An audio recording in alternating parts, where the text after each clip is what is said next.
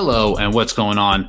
Rich Ryan here. This is the Reinforced Running Podcast. What's up today? We have one of my favorite guests of all time. His name's Tim Silvestri. Tim Silvestri is a sports psychologist who's doing a lot of work and a lot of different research on some different models around performance. So I've worked closely with Tim for a while now. So we talk a lot about our personal journey and some different things he's been working on in terms of how to improve your mental side of training. So if you're into that, you'll really enjoy this.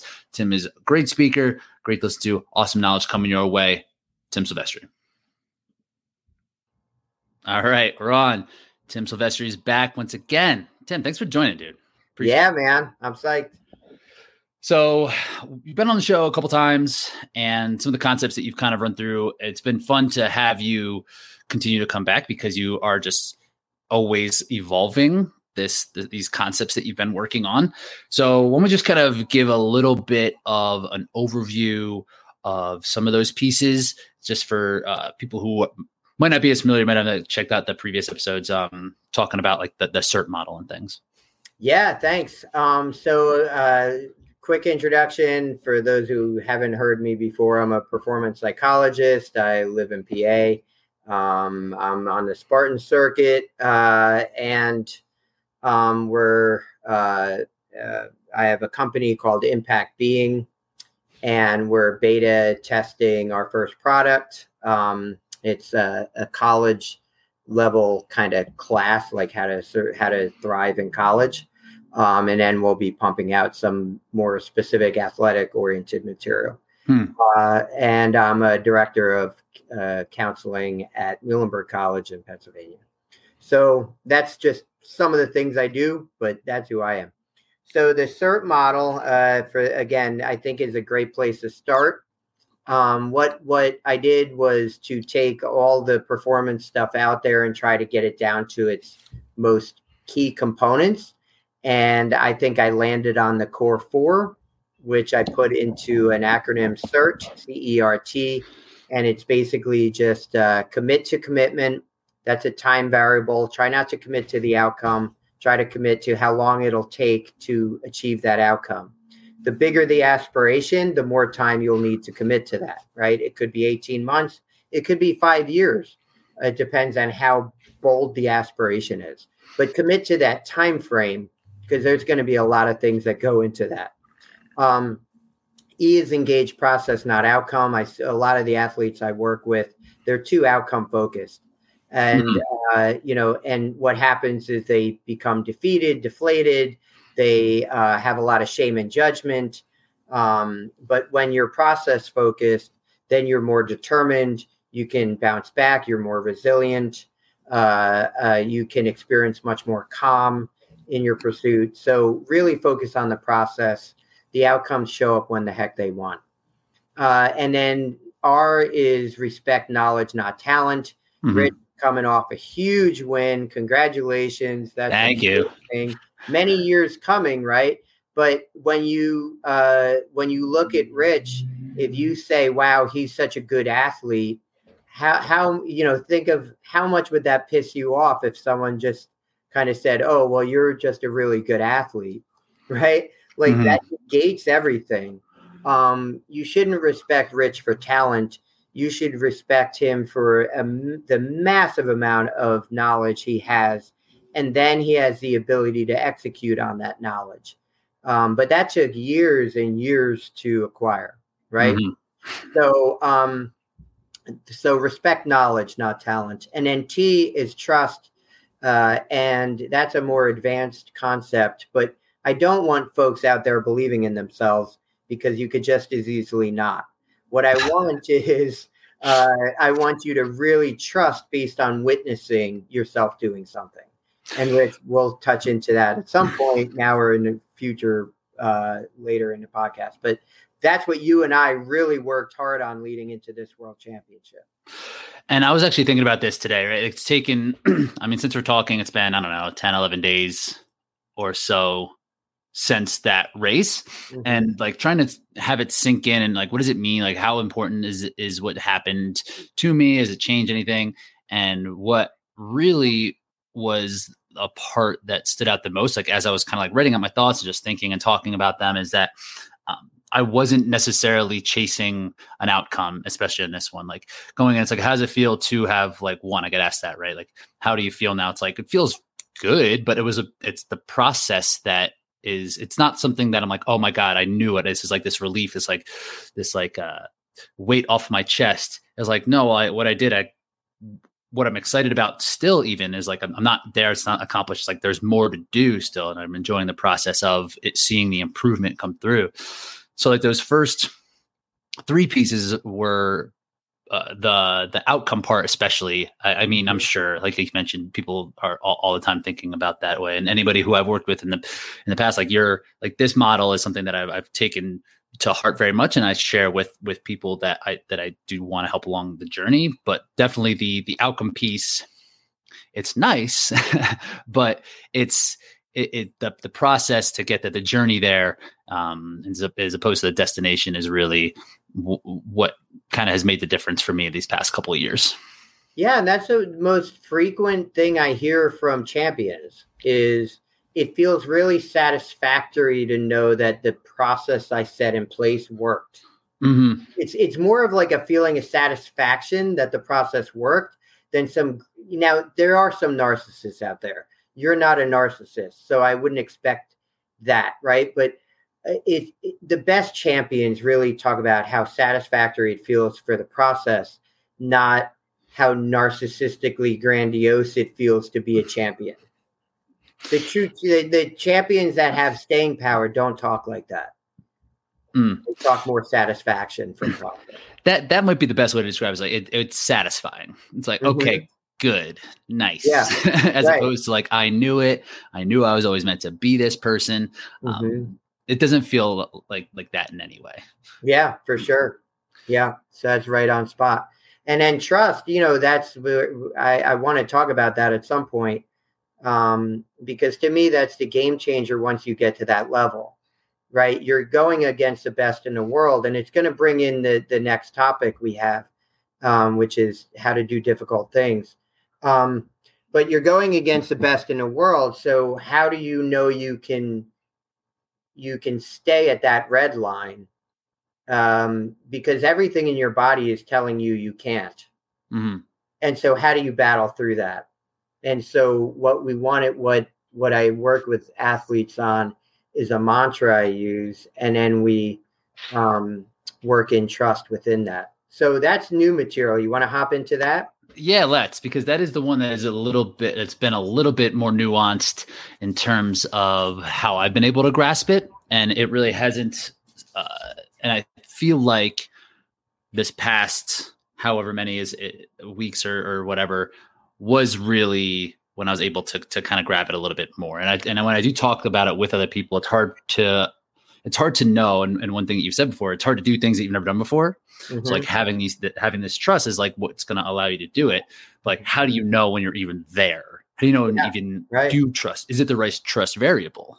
Is another piece too. It's like, maybe I was wrong. It doesn't just necessarily need to be. And when our conversation we had prior to the championships a couple weeks or months ago, when I was really in the crux of training, it was like I had an idea, but I talk about the trust for people, and like it doesn't just because you trust that it's going to that's the variable that you're going to trust doesn't mean that that's going to work. And for me, a lot of the time I was like, oh, if I can just wrap my head around how to do it and how to like push harder or whatever. I thought it was more of like this mental piece of just something that I might've been missing. It's like, if I could just convince myself that, and then I'll be able to achieve more. And that's not how it works. Nope. Believe it or not. And then it's like trusting your trust variable, right? How do you know? But I knew it when you and I spoke, and you said, well, I just did it. I just did something. And I said, what? And you said, I did, give me something that no one else in the world can do. And you said, oh, I just did a workout that I damn well know no one else could do. Right. Mm-hmm. And I said, that's it. Then you have a trust variable, right? And so if no one else in the world can do that workout, then I don't care how shattered you are during this upcoming race. You know definitively you can stay one step through 3 or 5 steps ahead of anyone else in that competition because you did something no one else can do. Mm-hmm. So it doesn't matter, you're all zenned out and you're positive guy. And I said, I don't care. I don't want you to be zenned out. I don't want you to be positive. I don't want you to be assessing your internal,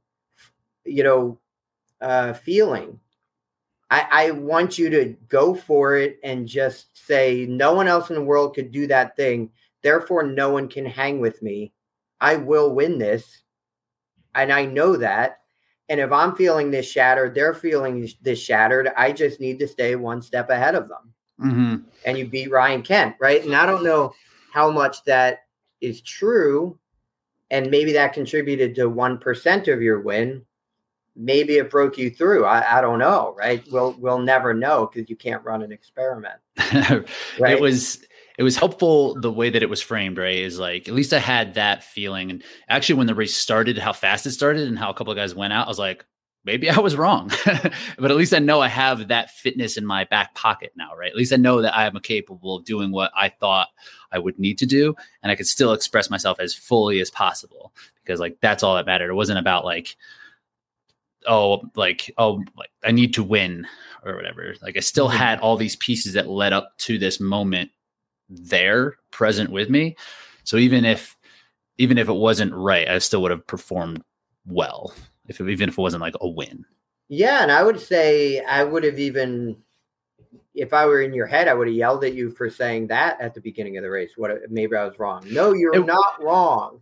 Right? they went out hot and know that if you're not with them, they're doing something that no one in the world can maintain. Otherwise, you'd be with them. Mm-hmm. See what I mean? Mm-hmm. It's that unbroken trust. So we're still working on that with you. Well, which means look out, world, because there's even a better Rich Ryan that's coming at you. Well, played out, right? It's like, okay, like that was the case. They went out too hard, too hot, right?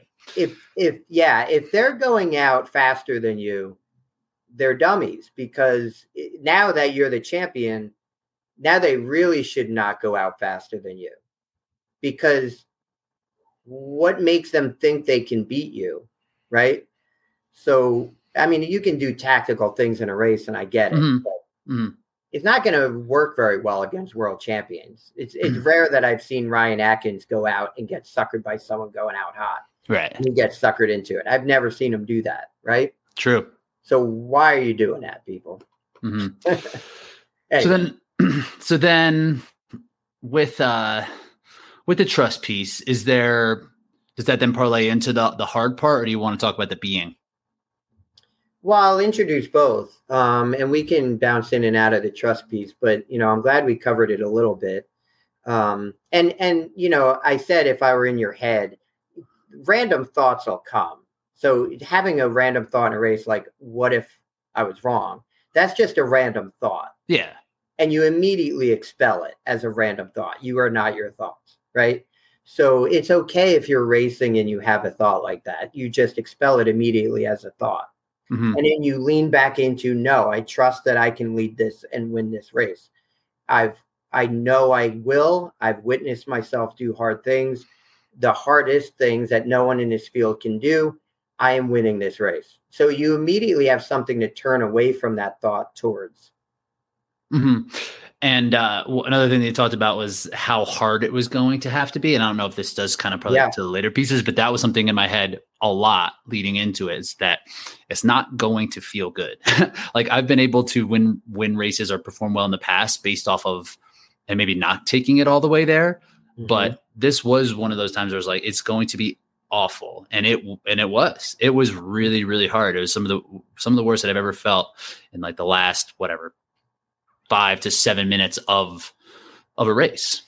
And that was something that I was mentally prepared for. I didn't know how I was going to physically feel, how I was going to physically hold up. And when I got to that place, I still wasn't sure. I was like, this is rough. Like, I should be able to keep going. I'm going to try to keep going, but this is what this hard piece was that I needed to be ready for, to really accomplish. Exactly it. And that's where trust becomes the main variable. Is everything in my body's telling me I can't do this, but I know definitively I can win this race. Therefore, I know I can be ahead of everyone. So you just lean into being ahead of everyone rather than how you're feeling, right? Because the truth is, based on that workout you did that no one in the world can do, you know you can win this race. Therefore, stay ahead of everyone. It doesn't matter how you're feeling. Stay ahead of everyone because no one can beat you based on the trust variable. That's legitimate and real, not believing in yourself. Right. And that's that was what you experienced. Yeah. And I think I mentioned this on previous, I think when I was talking to Kent, or I forget. I don't even know if it was on the podcast or not, but I had thoughts that was almost like in the negative connotation in those moments where I was like, kind of like, don't blow this kind of talk. Like people, there are people, it seems, that get in their own way of success sometimes, whether it is like leaning into the heart or believing that they can beat someone and they're in these positions and then they falter. And I had those thoughts like, don't do that. And I was like, and I don't know if that was appropriate or if it was something that if those thoughts should even kind of come in, like I'm sure when people choke, it's they think about choking and then it kind of happens. Yeah. Now you're in your head and you're thinking and you're not focused. So a choke is thinking, performance is focus. And the trust variable focuses you. And quite frankly, I think you've lost other races that you could have won. And that's where when we talked heading into this one, as long as you leaned into that trust variable, I 100% knew you were going to win this one. And that's hard to say because these are legit. Ryan Kent is no slouch. He's amazing and you beat him. But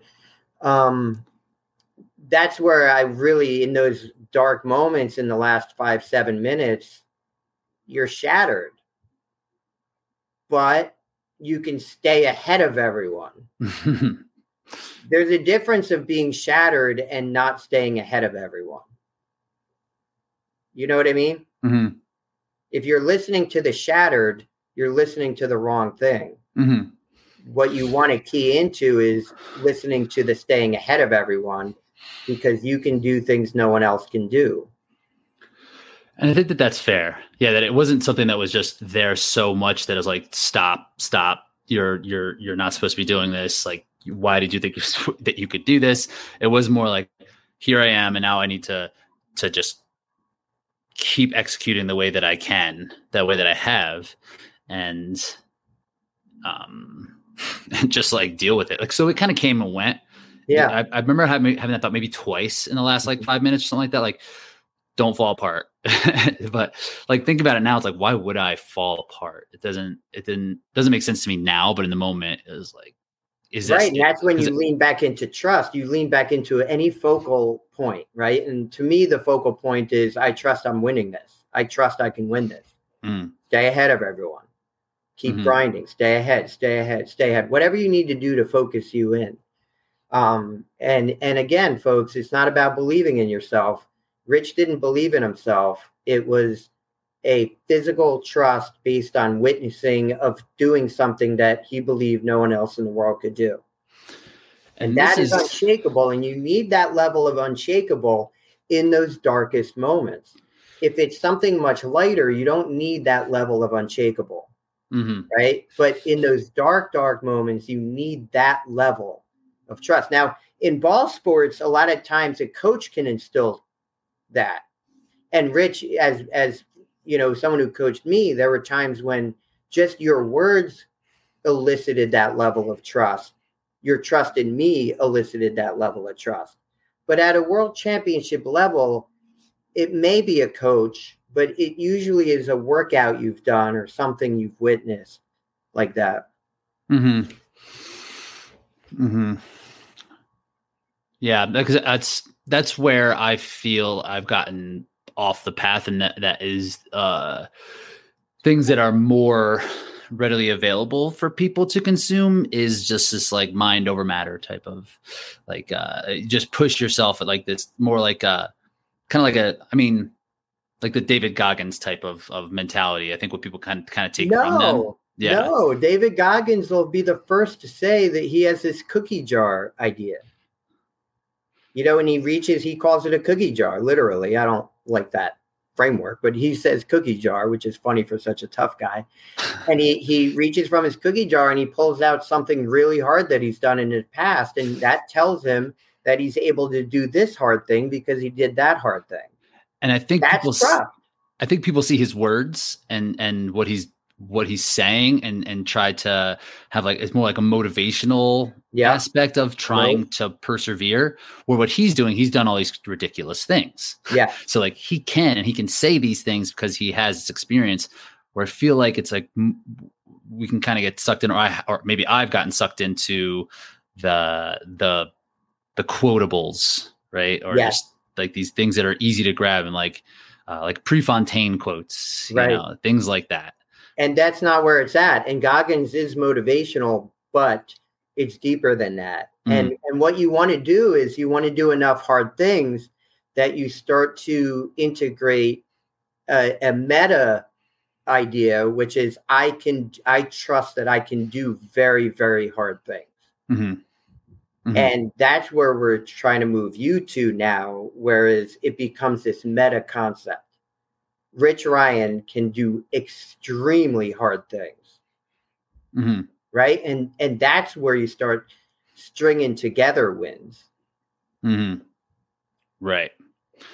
Because now that like even just the race itself, it's like that's one really, really hard thing, right? Mm-hmm. They went through the whole way. So even just having that, and when I went to the line the next day on like the Deca Strong, which was like an event that I was like, I don't know, like I didn't even think I was going to qualify for something like that. And I went there, I was like, I know I can execute. I know it's going to suck really bad, and I know I can do it. It sucked real bad yesterday, and I'm going to be able to put myself in that place again. Which is ridiculous that you finished second in a race you didn't even know if you'd qualify for. I know. The Deca Fit was great, but the world. And quite frankly, Kent has probably a good 15, 20 pounds on you. I don't know. Like 10. 10, yeah. But the other guys, Kent wasn't even the biggest one. Those are big dudes at that line. Yeah. So that's a thing. And now you've done that. And it's like, I can do really tough things. I can do really strong things. Mm-hmm. So do you look at it like levels that way? Like, is there stepping stones that people will have to take to fully reach where they want to go? Like, or is that kind of parlay back into the commitment part? Like, it just like committing to doing hard things. That's why you commit to the time, because it takes a long time to be able to do really hard things. But again, you're also titrating them up. My hard now is more hard than my old hard. Mm. You know what I mean? Right. Because right now it's not, because I'm like the biggest NARP on the planet right now. Where my training is, non-athletic regular person. Yeah. I'm back in it now, and I'm training to get to Worlds next year and to do some damage there. But so you do and that, I have to reset all of my hard to go back to the beginning, just because where I'm at in my fitness cycle. So I make it contingent on where I'm at in my training cycle and all. And I'm titrating towards. I won't hit really hard until like June, where I'm getting back to some really hard, like, more national, international level hard. And I guess it's just like a similar concept, just like progressive overload, right? From a physical standpoint. Exactly. Right? That's basically what we're doing when we're training to get stronger, training to have better endurance. But this is more, and it can be hand in hand with how you're feeling about yourself and how much you're trusting what you can do. Yes. Yeah. It has to be accurate. You can't lie to your body. The problem is we lie in a negative way. We lie on how little we can do instead of how much we can do. We can do more than we think. Yeah, that's true. Yeah. And it's like trying to walk that tightrope, right? Without overdoing it, getting yourself hurt. Exactly. One thing the new concept. Oh, good. Yeah. All right. So the new concept is hard, right? And I want to talk about that. I just want to quickly frame for people. I really encourage folks, please try this out for yourself, to think of yourself in three ways. Think of your approach, your training, and all that in three ways. First, we have being. My company is called Impact Being for a reason. Being is really important. Being versus doing. And being means like being a full being. So, are you a good person? Are you trustworthy? Can you trust yourself? Do others trust you? Do you have intimacy, right? All those kind of being level stuff. And that's an important thing for us athletes to lean into. There's a reason why folks like Rich Ryan and Ryan Kent are really beloved figures in our community, because you are awesome people. And that does loop back into your training and different access points. So being a narcissistic jerk, and not a jerk, that's mean, but in his heyday, Isaiah Thomas was a bit of a narcissist. I don't know him, but he was left off the original Dream Team because no one could stand being around him. People didn't like him. The best point guard in the world. Yep. And he didn't make the team. Why? Because he was kind of a jerk. And so, or whatever, I don't want to besmirch the guy. I've never met him, but whatever the reason was, they left him off the team. So don't do that, right? Don't be a jerk. Don't be a narcissist. Work on your being. And that's important in your athletics, is to work on your being. Second is work on execution. I like to say to athletes, if it was as easy as telling yourself to do something, there wouldn't be such a thing as performance psychologists. So just because you tell yourself to do something, you have to now execute on it, right? Right. And so execution is in that training phase and all of that. So then performance comes down to, can you perform? Can you put it all on that level? And Rich, I think you were excellent at executing, but I think you were subpar on performing. And that's where I was working with you to try to push you through the trust variable as one element of performance. Mm-hmm. You had in performance nutrition, pre-nutrition, post-nutrition, you had those kind of parts of performance, which a lot of athletes don't, in-game nutrition and all that, in-game hydration, approaches, you were zenned out, you were calm, but I felt like you were missing that trust variable, and that's strictly performance. That's not about execution or being. Mm.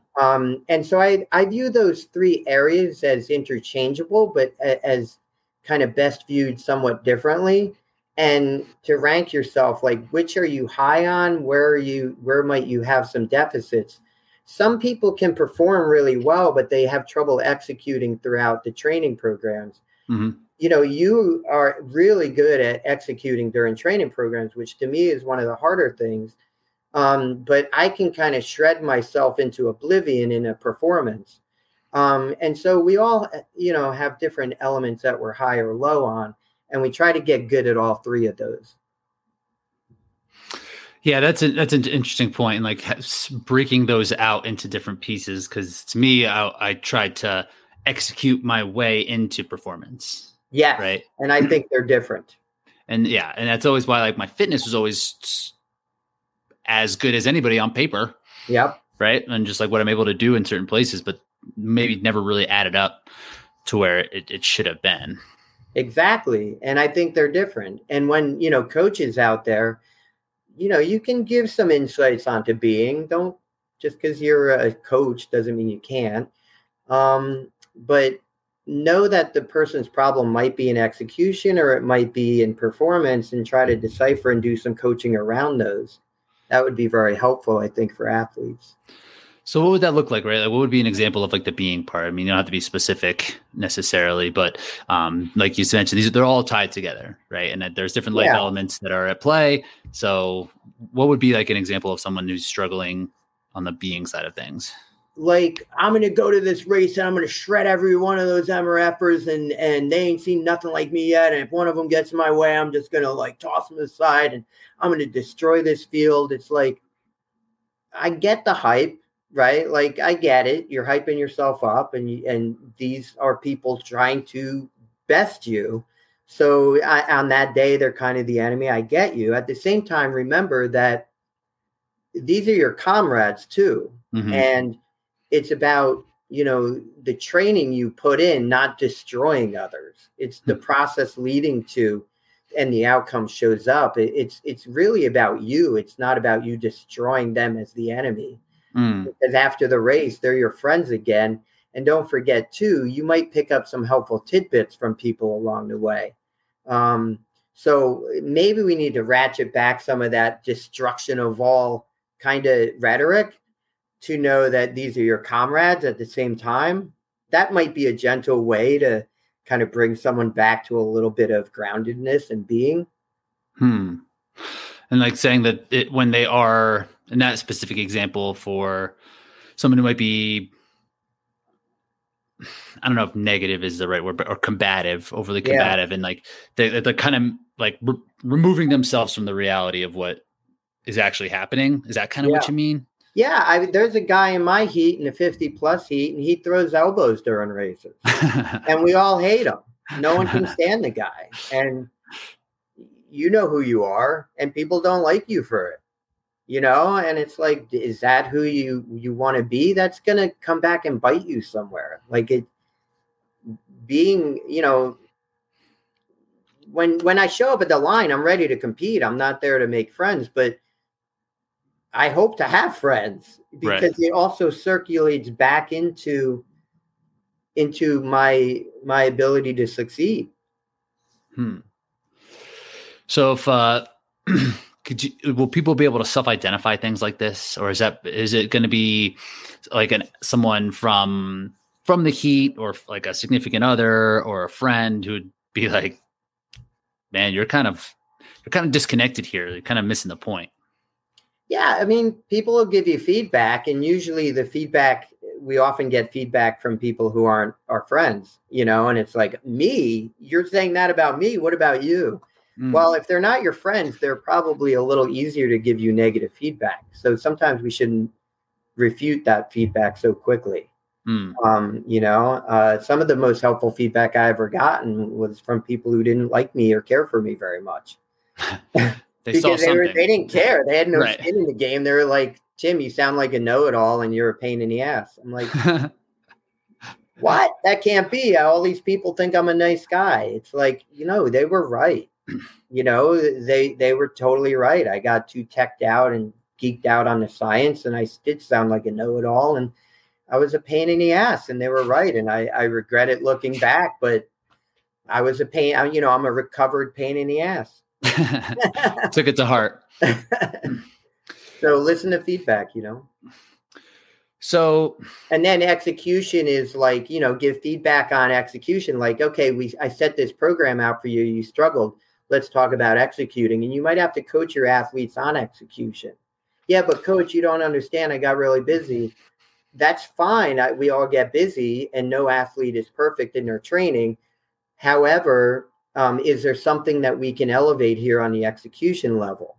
And think back and write down things that help you as a coach, what helps you execute, and share some of those with your athletes, because they just might not ever have thought about it in that way.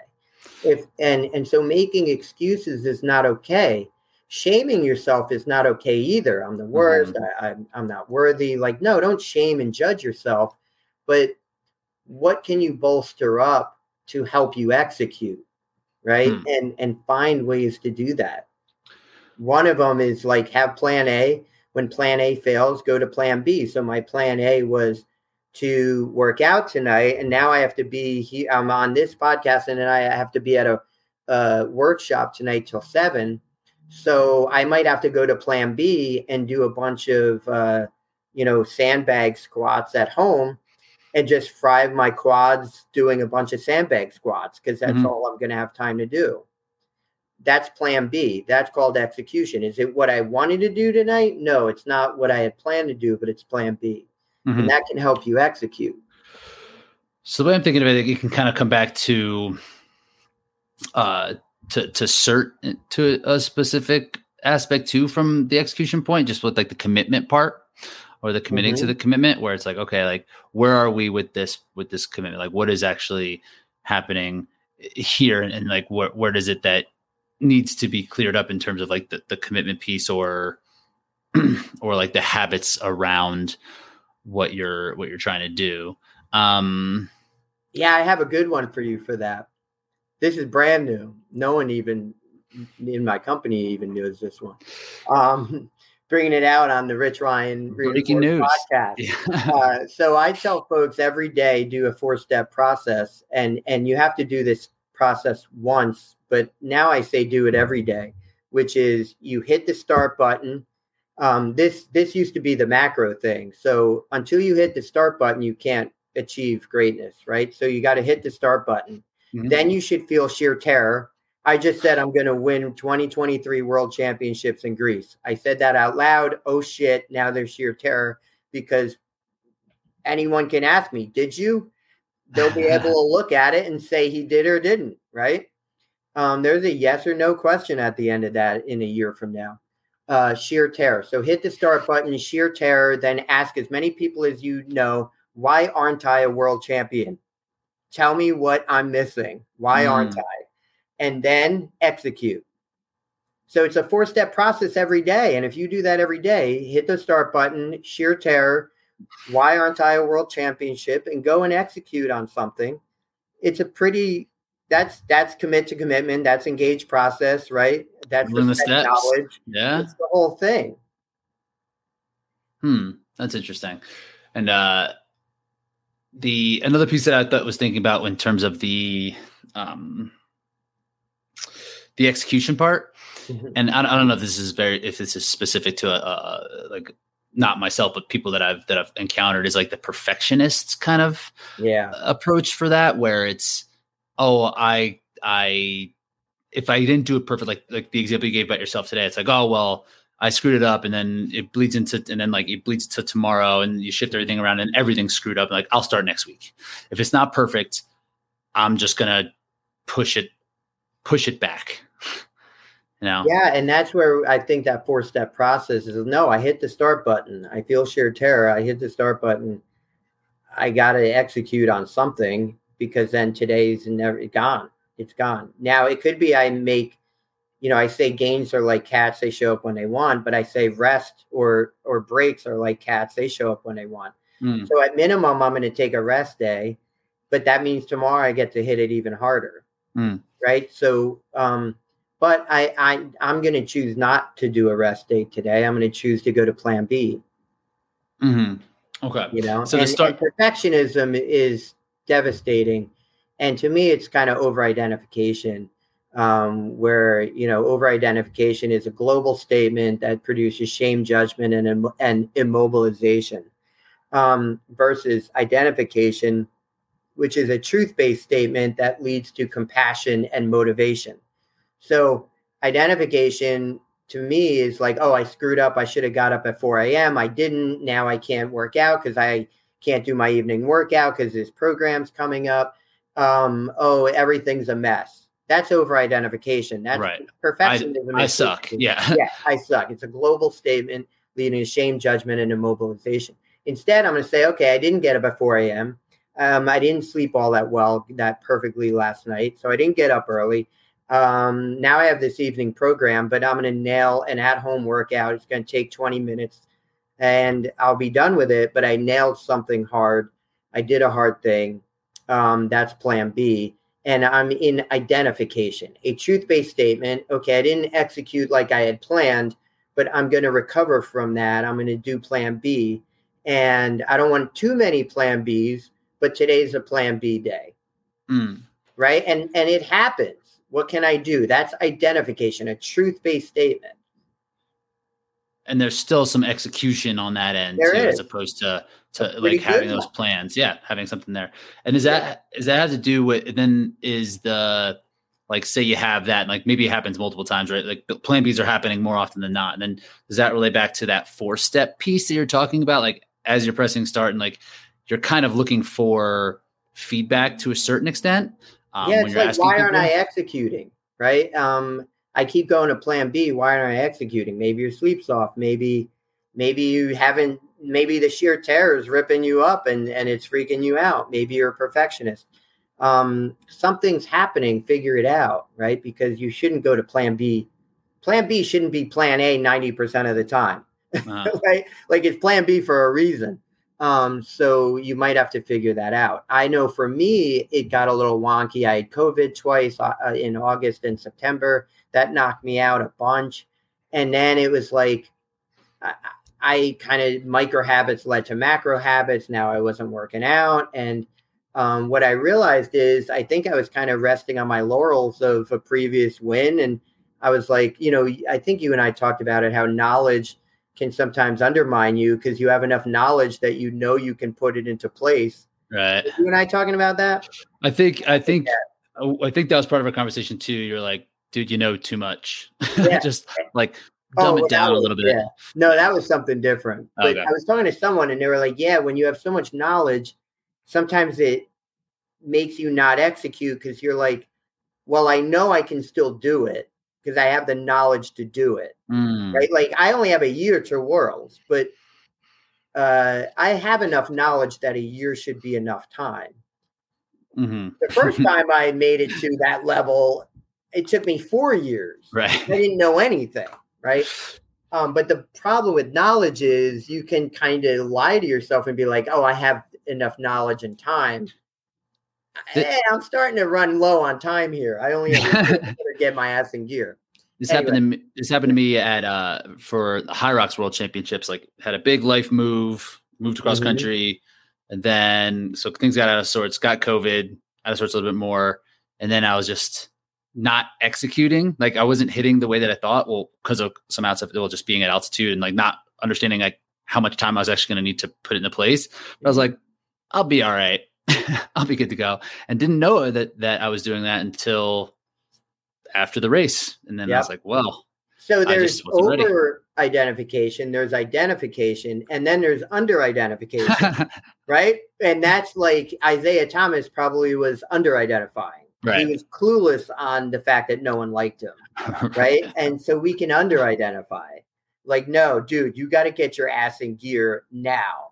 Like there's no more waiting till tomorrow. Maybe you're not right. Get on this stuff. Right. And so that's the way I've been lately is like stop under identifying. So what's the concept of don't decrease hard?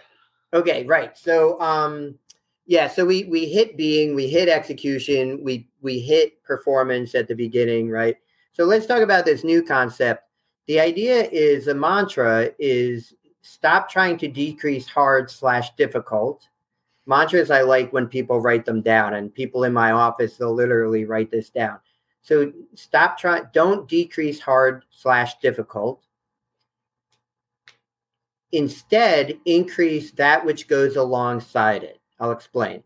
Don't try to decrease hard, difficult. Instead, increase that which goes alongside it, parentheses, gratitude, intimacy, execution, and, I'm blanking. Gratitude, intimacy, execution, and mission. Mm-hmm. Right? Okay, so what do we mean by that? Well, missionlessness produces poor outcomes. Lack of intimacy, you're going to be alone or you're going to have one breakup after another because people can't stand dating you. That doesn't work very well for performance, right? Gratitude is huge. Without gratitude, you're going to incur more injustice, more anger. Where there's injustice, there's anger. Anger comes from injustice. But if you have more gratitude, you're more resilient to injustices because you're living within gratitude. That doesn't mean effed up things aren't happening to you. There's many effed up things happening in our country, and there's a lot of injustice happening. I get all that. I'm not trying to sweep it under the rug. At the same time, you can yourself embed a sense of gratitude, and then it's like, I'm grateful for the company I'm out with tonight, rather than, oh my gosh, I can't believe this waiter's taking this long to bring my food. This is ridiculous. And it's ruining my whole night, right? So now you have more cortisol, you have more stress upon you, and that could derail sleep, that could derail performance. But if you have gratitude, like, okay, that sucks. I see that. I'm also just grateful that I have enough money to actually go out to eat or to have these friends to enjoy this time with. Gratitude is going to work better. So let's bring all this to a head. Imagine, who has a harder life, the superhero with all the superpowers or the common person with no superpowers, right? Mm-hmm. Mm-hmm. The superhero has it harder. They have to go up against the big bad guy. So your audience, you should ask yourselves right now, do I want to be a superhero with superpowers and face the hardest things? Or do I want to be a commoner without any superpowers and I get to just run away, mm-hmm. right? I get to have easy, and which doesn't actually work because life is still going to be hard, mm-hmm. Right? You still have a 9 to 5 and you live in paycheck to paycheck and whatever, right? Like it's still hard. So if you can stop trying to decrease hard and instead try to increase that which goes alongside it, you will perform better. You will have a better, more complete life. That's what it's about. Obtain your superpowers, acquire them, and lean into hard. So right now, I don't have superpowers. If I stepped onto a Spartan course, I would get my bell rung. I am just not in good shape right now. Do you know how much easier it would be for me to beat number 30 in the world or number 50 in the world versus going against the top 3 in the world, right? Like I still have a lot of different things in me that I can use to beat number 100 in the world. I believe right now I could line up and beat number 100 in the world. And I am not in good shape. And I'm not just lying. I'm seriously not in good shape. But number 1, 2, 3 in the world, those are hard ass MRFers. There's not a chance in the world. There's not many flaws that they have. I can't line up against them, but the better shape I get in, the harder it is because now I'm going against really hard people with not many, weaknesses. Yeah. So the more superpowers I'm going to accumulate over the next year, the harder the racing is, not the easier it is. And I think you fell into that trap, as did everyone else I've ever coached, is you keep waiting for easy to show up and it never does. And you think, I must be out of shape because this last 5 to 7 minutes is like a shit show. It's supposed to be. You have freaking superpowers that no one else on the planet has, Rich Ryan. It's going to be the hardest shit you've ever done in your life because you have so many superpowers.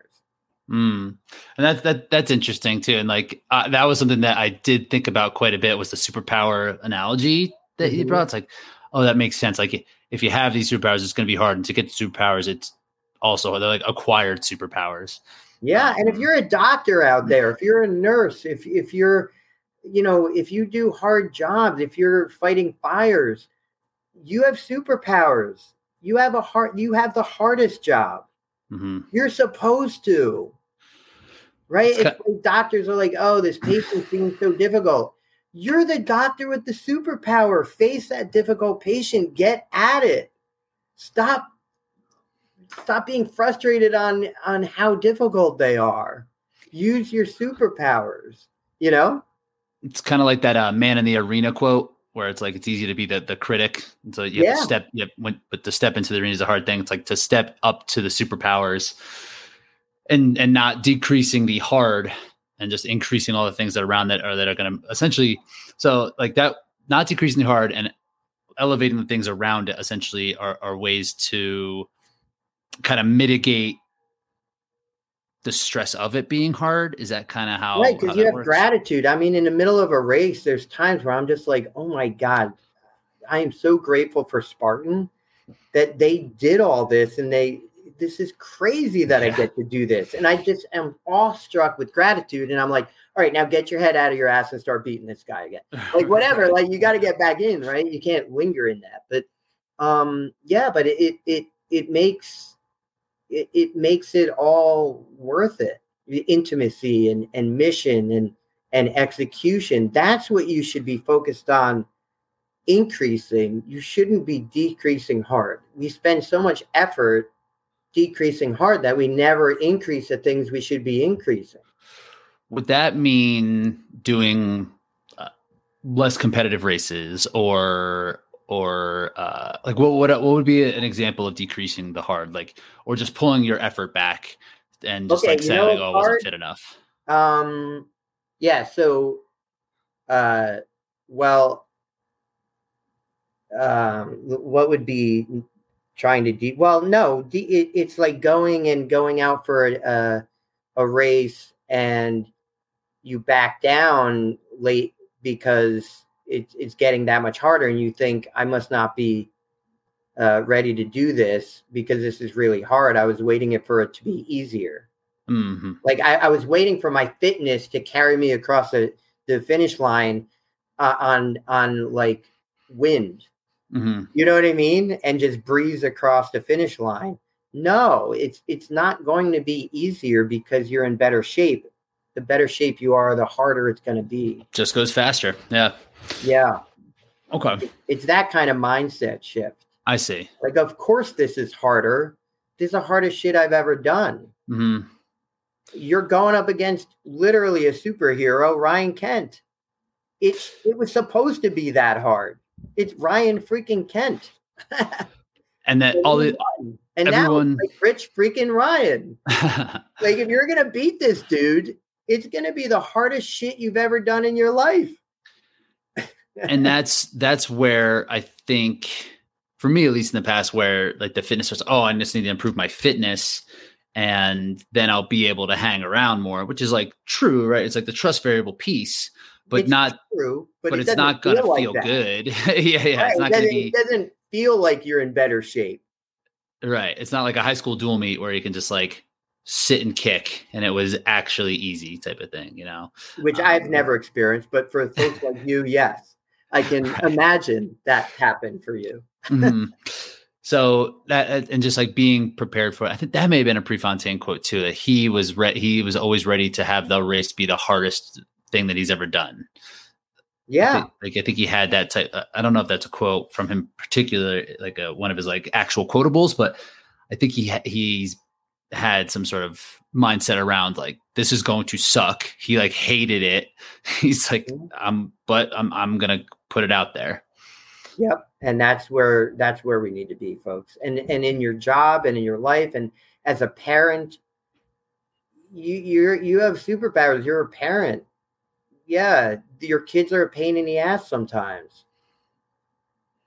They don't have those superpowers. They can't make your life easier. They don't understand. Mm-hmm. They don't have a fully formed frontal lobe. And if I think we started to accept that the goal isn't to decrease hard, it's to acquire superpowers. And I define superpowers as mission, gratitude, intimacy, and execution. Yeah, go fight the bad guy. So that is more, is it?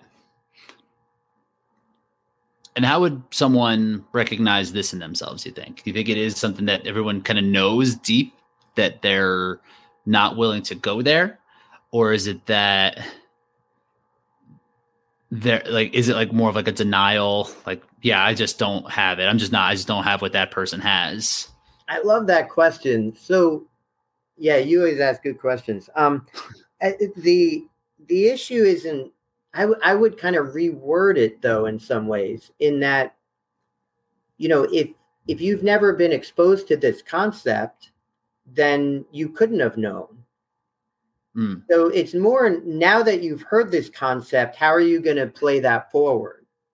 Don't fault yourself for not recognizing it before, because you didn't have the concept to recognize, right? Like, gravity pre-existed Newton. He just did the mathematics and proved that the apple was actually falling towards an object, not just falling down. Mm. But gravity pre-existed him. But what he offered everyone was an explanation, and not a description, right? So here we're into another concept. Differentiate between explanations and descriptions. I'm not offering you a description. I'm offering you an explanation, right? And that is the more superpowers we acquire, the more we should expect hard things to be honest. If you're the best basketball player on the court, expect to be double teamed. Mm-hmm. Right? I mean, that's how it works. Mm-hmm. You have superpowers, it just got harder. So now that you have this conceptualization, now what are you going to do with it? How are you going to play it forward? Okay. So knowledge, back to cert. Getting your knowledge. Getting your knowledge back. And then can you execute and apply that knowledge? So I had maybe shifting a little bit, but I want to get your take on this. I had someone reach out and ask about like a particular area that they should be in. It's like, and they cited like they wanted to feel legit. So they wanted to be in a specific, like in the pro division or whatever, right? Like we can sign up to be elite and this and that. Yeah. I kind of had this idea. I was like, well, and that kind of went back to trust for me, where it's like, they wanted to feel like they were worthy of being in competition just by being in it, as opposed to kind of increasing, like instead of like training toward a trust variable. Do you know what I mean? Where the mantra I would use with that is never rush your progressions. So are you at that step in your progressions where going to the pro heat makes sense for you? I had a guy, I said, you need to be in the pro heat. Like, this is your dream. This is your goal. You've age grouped well.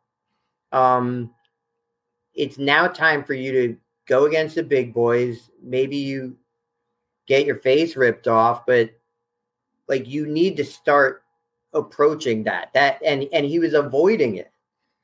And so he was slowing down his progressions. Someone else, it's like, wait, you're not ready for the pro heat. You're rushing your progressions. Yeah, you're going to get a narcissistic high by running in the pro heat, but you don't belong there. And I'm hearing you almost hint at you don't belong there. And so you're rushing your progression, and that never goes well. That's when injuries happen. That's when setbacks happen. Never rush your progressions. Right now, I'm building foot strength. Right now, I'm running like 3-4 mile runs, and I'm walking a lot because I don't have the fitness level to maintain a perfect foot strike. And it'll be a little while till I can maintain a fitness level to warrant a perfect foot strike, right? And so if you don't have a perfect foot strike, you're going to probably have to walk. Otherwise, your heart rate's going to spike up. So here I am, I was once a good athlete, and now I'm walking during dumb 3-mile runs. How pathetic is that? But I'm not rushing my progressions. So I don't know. Is that helpful for that person?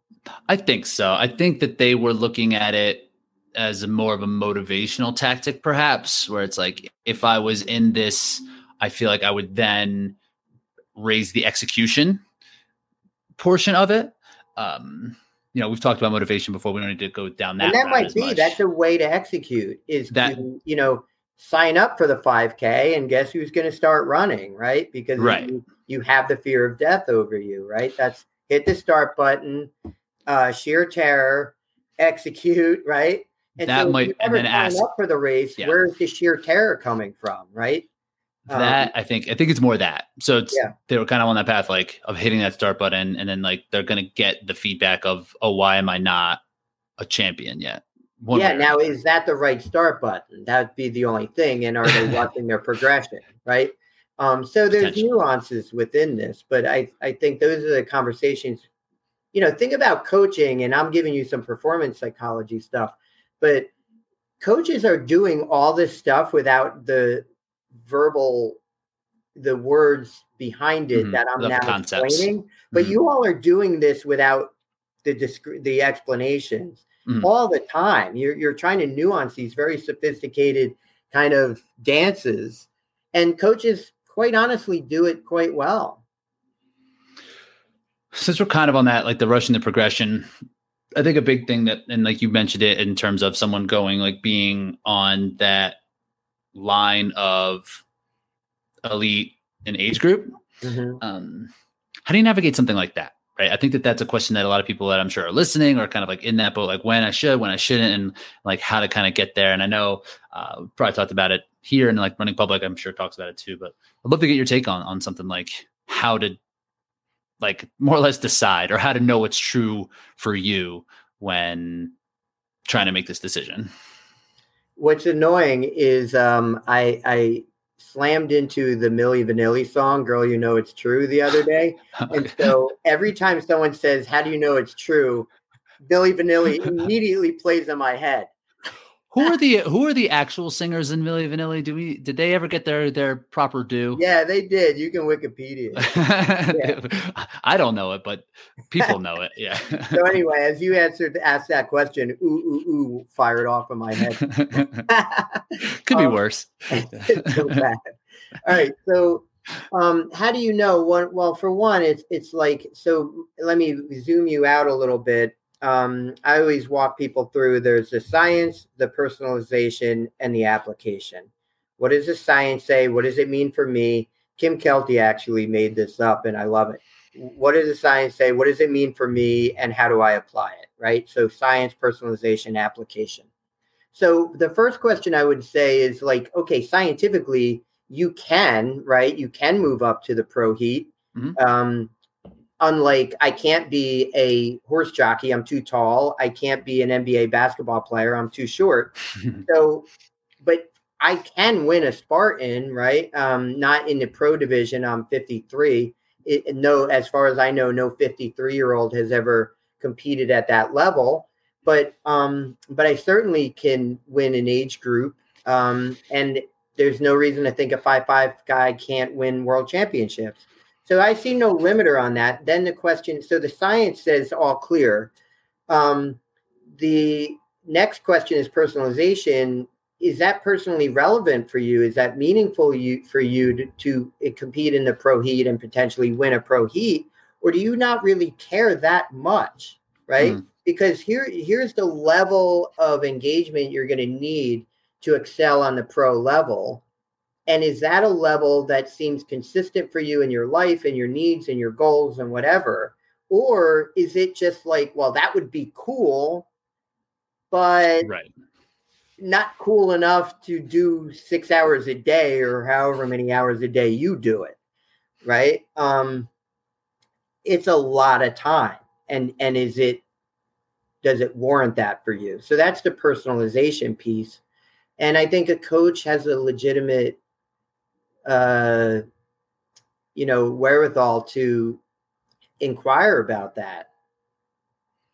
Here's what it would take. Does that fit for you? Mm-hmm. Let's think about that. And don't shame yourself if it doesn't. It is, after all, like a basketball game. You're trying to put a ball in a hoop. That's irrelevant to the world. We're not talking about world peace here, right? So if you don't go for the pro heat, if I win world championships in the 50-plus age group division, it doesn't matter. I didn't impact the world at all, right? If I don't launch my company and we don't save lives, that really does matter. Because people might die because I didn't get my shit out there. That's a shame. Shame on me. That matters. We're trying to save lives, right? But me winning worlds doesn't matter. So I have to think, like, does this really matter to me? Is it really the thing I need to go for? For me, yes. Why? Because if I win worlds, I think I'd have a wider reach. So it goes back to that. Goes back to the main goal. Impact, right? Right. So for me, it does. But just because you compete at Spartan and you don't try to go for worlds and you don't spend all that money to go to Greece, I'm okay with that. That doesn't mean you're a loser. That doesn't mean you're worthless, or it doesn't mean you just aren't a go-getter. It just isn't personally meaningful for you in your life. That's fine. That's a choice. That's a reasonable, mighty fine choice. Mm-hmm. Yeah, I think that is probably the most helpful part, right? For someone trying to make this decision, like, is it in line with what they can do in terms of their life, and does it actually matter? Does it actually matter to them? Is there a bigger purpose? Is the mission part there for them, or is it just the question to ask yourself is, does it link to impact at all? For me, Winning Worlds does it link to impact. The other impact is I wanted to show, which I already did though, and that's the danger, is I already did this. I wanted to show my daughters what excellence looks like. You know, I went from being able to do one pull up to winning Palmerton, right? And I won a sprint, a super, and a beast in my age group that year. I wanted them to see what it looked like when you were a total loser and couldn't do something at all to winning. And they saw that happen right in front of them. So it had meaning to me and it had impact. That's one question. If you can't find impact, you're probably not going to do it because it probably isn't meaningful enough. Doesn't mean enough. Yeah. And you have impact in yours, in the podcast and in, you know, everything you do, it has impact in it. You don't have to say it, but I've heard the different elements of impact. You know, can I give one? Sure. Like supporting your family. Totally. Right. And that's big for you. And you realize I need to support my family. I need to step up, and you work hard at the podcast and you do these things, not just for grandiosity. You do it to support your family. And that's the impact. Makes it much, I don't know if easier is the word, but like doing the work. More engaged. Yeah, for sure. And then I believe it. Yeah, it's because it's real. It's true. Yeah. So ask yourselves out there, am I doing this for grandiosity or am I doing it for impact? And, you know, you can sometimes achieve success through grandiosity, but again, you're probably going to be a jerk and people aren't going to like you very much. And at the end of the day, you get a medal and you're sitting home alone with your medal and people don't even want to hear about it because they don't really care. They don't care about you. But when you won, how many texts did you get from people celebrating it, being like, like I yelled out loud in my living room when I told him, I'm like, he did it, Rich won. And I told everyone because I was so happy and like just really, because like this really good human being won and it felt like a victory for everybody. Right. And isn't that more amazing than sitting alone with a medal that you won that no one gives a shit? And in fact, they're kind of annoyed because you acted like an ass before, during, and after. That's back to the being. So yeah, certainly overwhelmed by love from that for sure.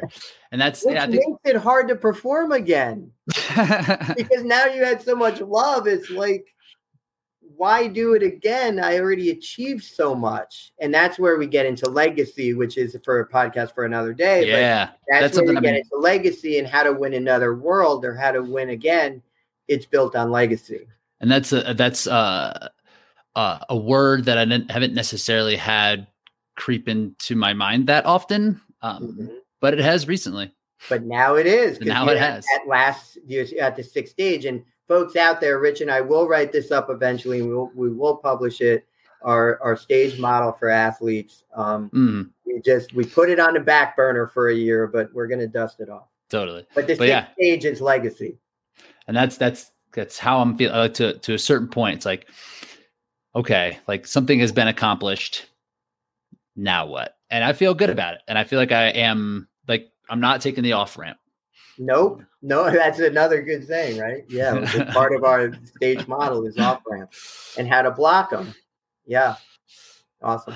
Well, Tim, this is great as always. I think there's a lot of good value here, and really, like, you've had a tremendous impact on my own personal achievements and performance, and the people who I help coach to get to their goals. You have a big impact on them indirectly through me. So the work that you're doing matters for me and for them and for a lot of the community, man. So I really do appreciate you popping on and doing what you're doing. Yeah, you're welcome. I love it. Yeah. And it's just awesome being a part of this community. There's such great people in it. So Ryan Kent.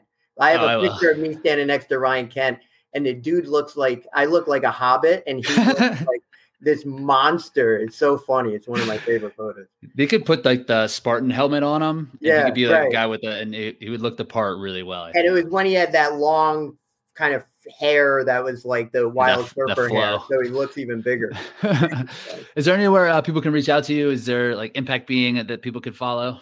Yeah, my email is timothysilvestri@gmail. There is Impact Being on Instagram, though we're not fully live yet with it. I'm on Instagram as well at Tim Silvestri or Timothy Silvestri.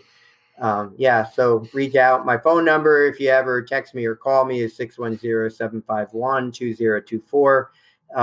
Many people have that, so don't worry about hitting me up. Just don't do it at 2 a.m., please.